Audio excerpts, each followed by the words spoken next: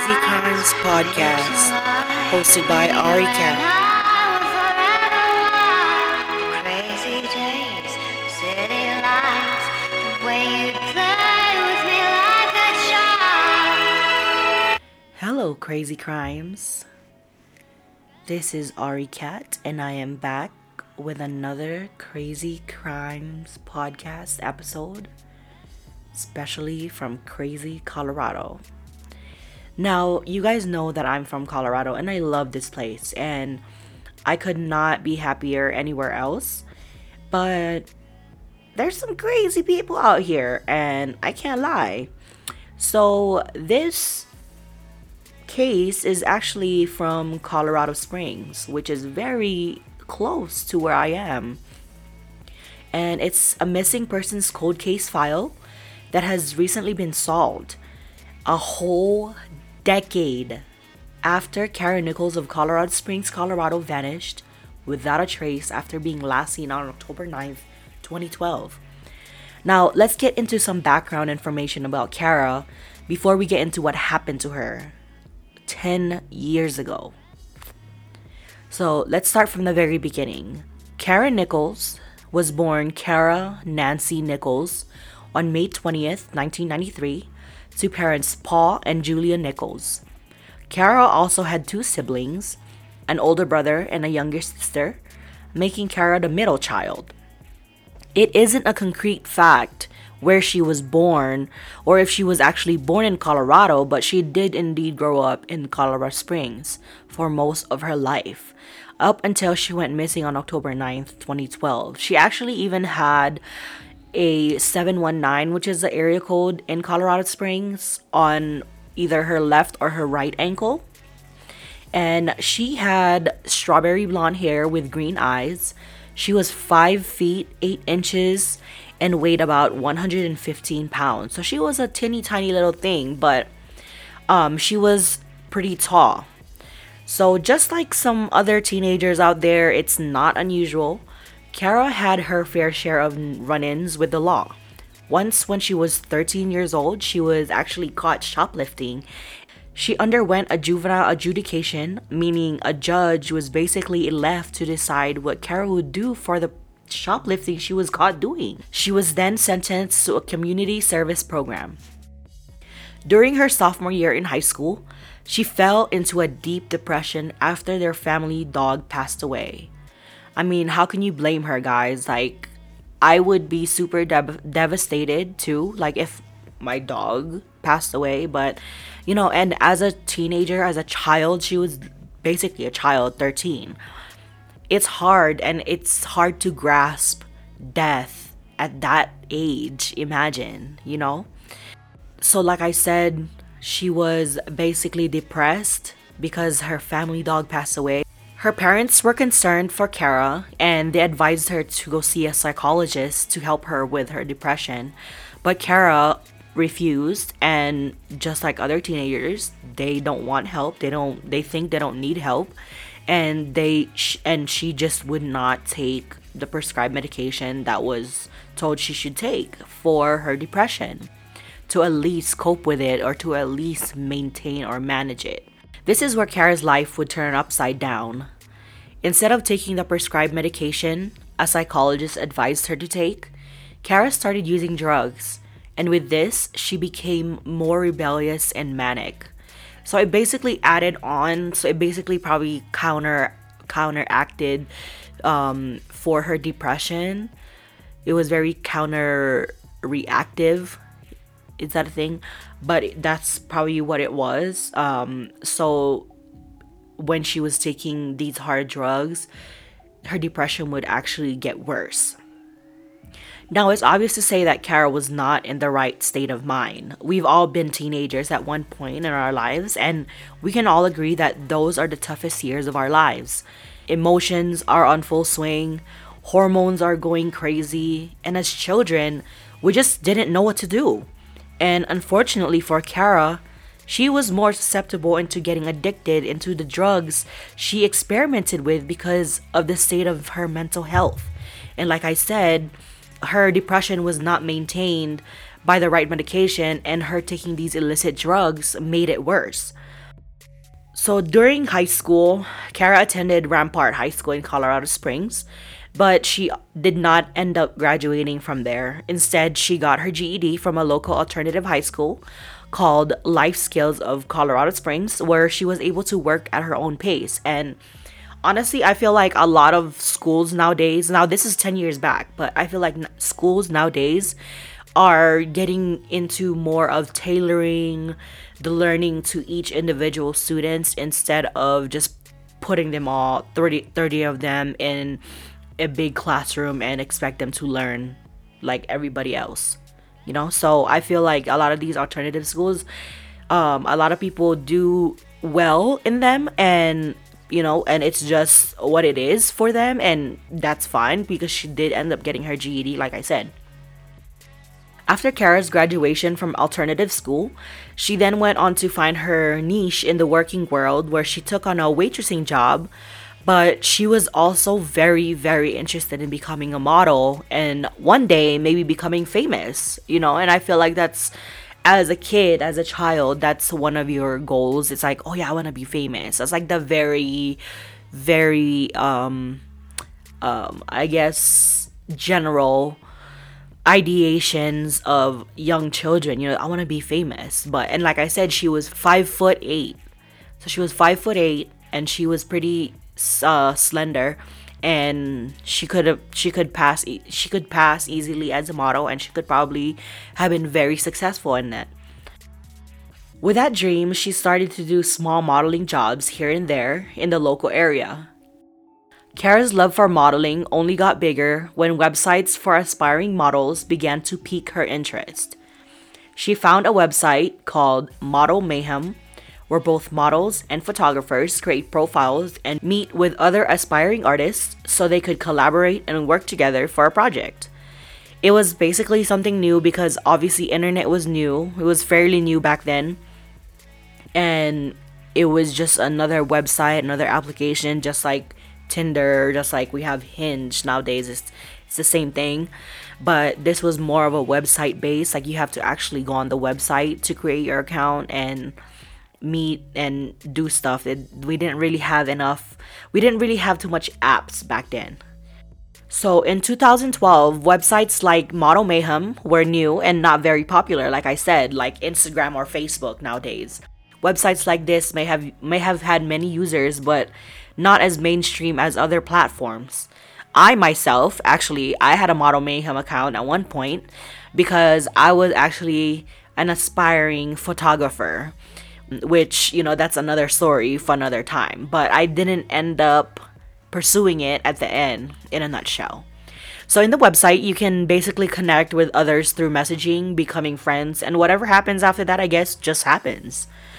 So in the summer of 2012, the summer before Kara would disappear, Kara quit her waitressing job and moved with her family to Chicago, Illinois. But her drug usage just deepened, and her family basically enrolled her into a drug treatment program, but was unfortunately discharged early due to failure of following rules during her stay with the program. So basically, the programs are basically very, very tough from what I've heard and what I've read. And they put rules for you, obviously, because you're clearly an addict, and they want you to basically not be addicted to whatever it is that you're addicted to. But I'm not 100% saying that this is 100% effective, but that's what it was. And Kara could not personally follow the rules. In August 2012, Kara decided to move back to Colorado, where she was sharing a home with 3 male roommates in the 6700 block of Mission Road in the Cimarron Hills area of Colorado Springs. Kara also returned to her previous waitressing job and went back onto Model Mayhem to continue to pursue her modeling career. Kara's brother, who also lived in Colorado but at a different home, was the first to notify police on October 12th, 4 days after Kara was last seen and heard from. However, the police did not give the case the attention it deserved at first because it was deemed that Kara is an adult, she was 19 years old, and is allowed to go wherever she wants, whenever she pleases. However, Kara's family knew that it was very unlike her to not contact them. Like she uses her phone a lot, she uses social media a lot, so it was not like her to not be contacting anyone, including her family and her friends, for 4 days. So that was a big red flag. The night Carol was last seen, she told her roommates that she had plans to go to Denver later in the night for a modeling gig she managed to get. At this point, Kara had actually been getting a lot of modeling photo shoots and offers, so it was not unlikely that she met up with photographers in the local area to do work. Kara, however, did not tell her roommates exactly who she was meeting up with in Denver, and they also were not aware how she was getting to Denver until she was picked up that night at about 10 p.m. Her roommates told investigators that someone driving a black SUV picked Kara up from their home and headed to Denver. The night Kara was last seen, she was wearing a hooded sweatshirt, dark colored jeans, and a pair of white DC sneakers. Kara also had a lot of distinctive physical features, such as a tattoo of a small spaceman on her left wrist and a small marijuana leaf on her right ankle. And like I said, she also had the 719 tattooed on her, and I believe it's on her left ankle. She has a Monroe piercing between her lips and nose on the right side of her mouth. Her belly button and back was also pierced, and she had gauged ears, like I mentioned. The last known text message that was sent from Kara's phone was from 11:45 p.m. of October 9th. Her phone was never located, but when investigators looked into her cell phone activity through tower information, the last location where Kara's phone had last pinged was just 30-minute drive away north of her home in Colorado Springs. So she didn't even make it far from her home, guys. 20 to 30 minutes away from her home, going north. So it was basically going towards Denver, a route that you could take if you want to go to Denver. So it was going towards that way. While investigating Kara's disappearance, law enforcement also learned that Kara had previously been involved with drugs and prostitution. Authorities also learned that Kara had a falling out with a pimp, but there were no evidence to confirm this, nor did they bring anyone in whom they suspected could be involved with her disappearance. Within the last 2 years before she disappeared, Kara was said to have been selling sexual services to support her drug habits. Within the following months, on November 30th, 2012, authorities announced to the public that they were looking for two brunette women who reportedly spent much of the day with Kara before she disappeared later in the night. No one is sure if these two women were the ones to pick up Kara from her home with the black SUV seen.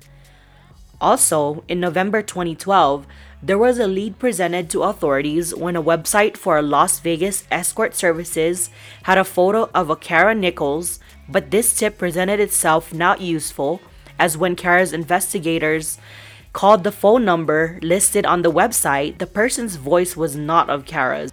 When her family was asked to confirm, it was indeed not their missing loved one. It was concluded that the photos on the website were stolen from another platform and that Kara was in fact not in Las Vegas. Since then, no new leads on Kara's disappearance has been brought forward. Now we're gonna fast forward 10 years later. This is when, on February 7th, 2022, remains were discovered, which was eventually concluded that it was indeed Kara Nichols' body. Her remains were found in the 9600 block of Burgess Road in the Black Forest area of Colorado Springs. This also coincides with the last towers where Kara's cell phone had pinged until it was turned off at after 11:45 p.m. after she sent her last text. Positive identification was made by the El Paso County Coroner's Office after the discovery. Investigators were led to the area where Kara's body was essentially found because they had been looking into some cold cases, and Kara's case was one of the ones they were looking back on. They were re-interviewing a witness of the case, and that was when new critical information came to light, which led investigators to search in the area around Burgess Road. This discovery also led them to the suspect in the disappearance and now murder of Kara Nichols, who is Joel Hollendorfer.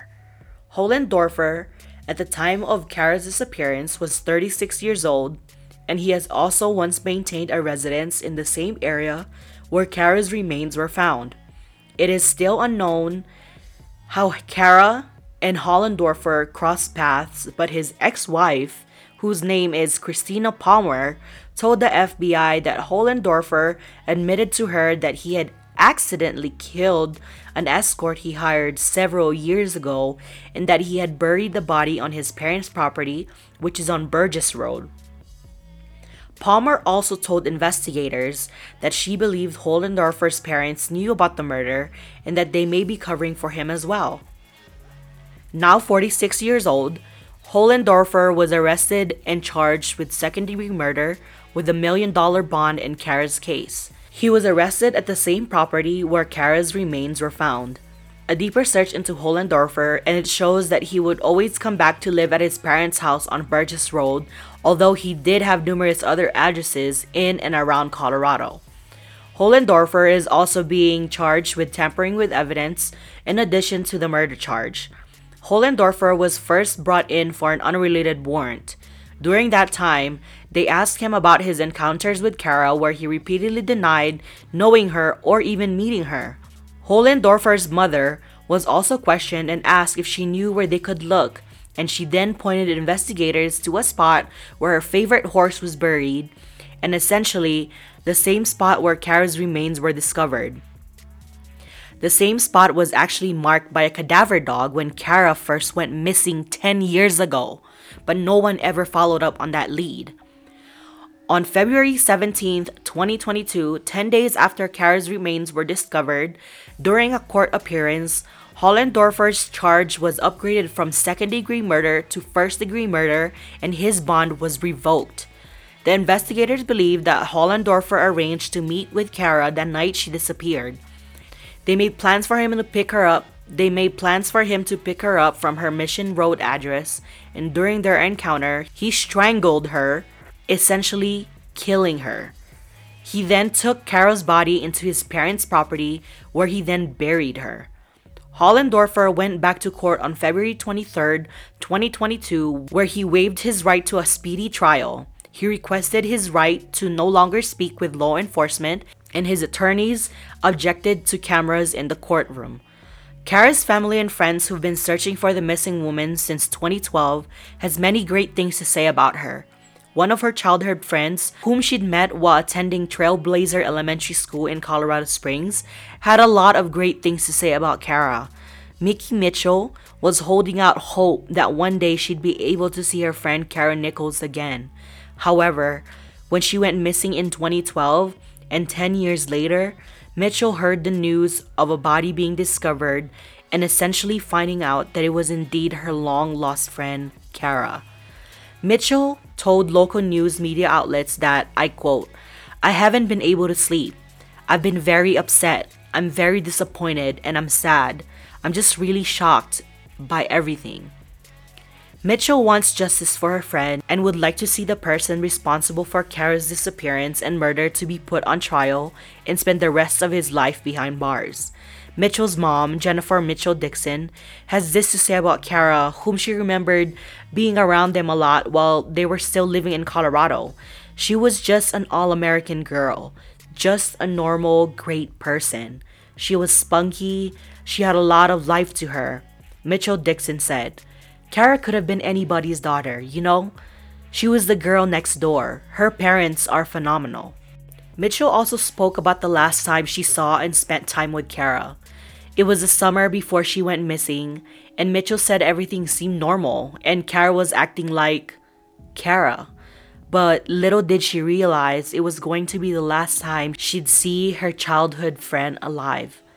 Joel Hollendorfer has another court date set in April of 2022 for a status conference hearing. Conclusion.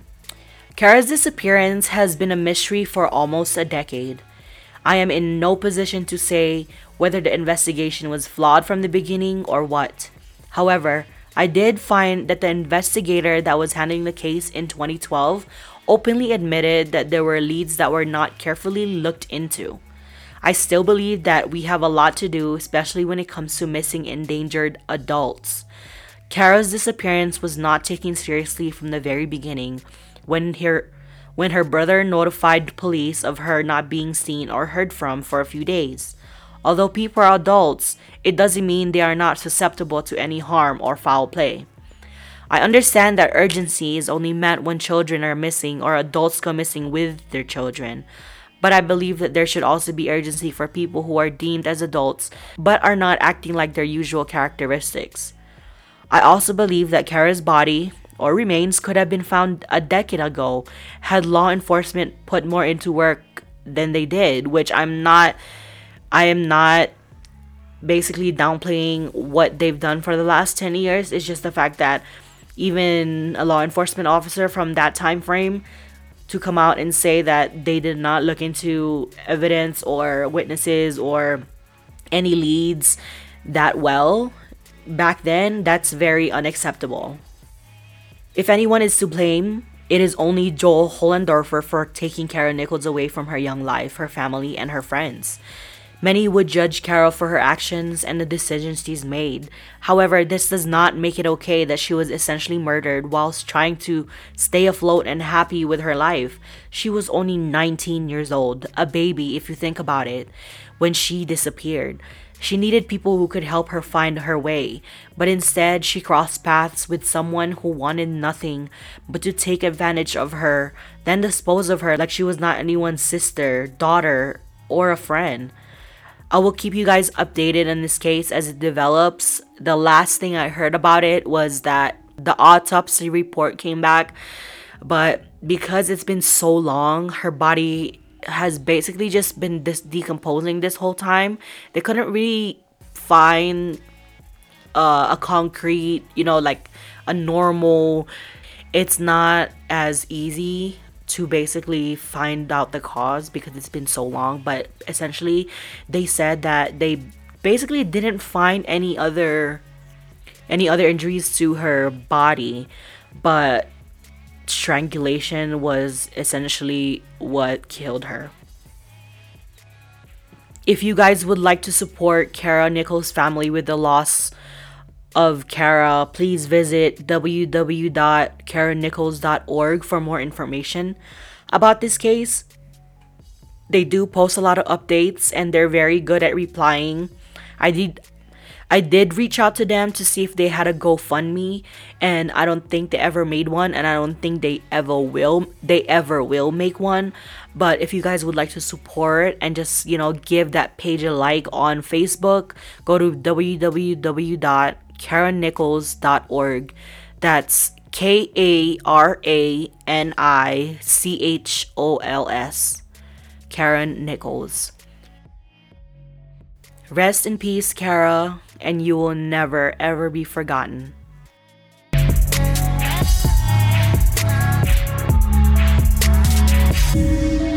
you for listening to Crazy Crimes Podcast. Please return weekly for new episodes.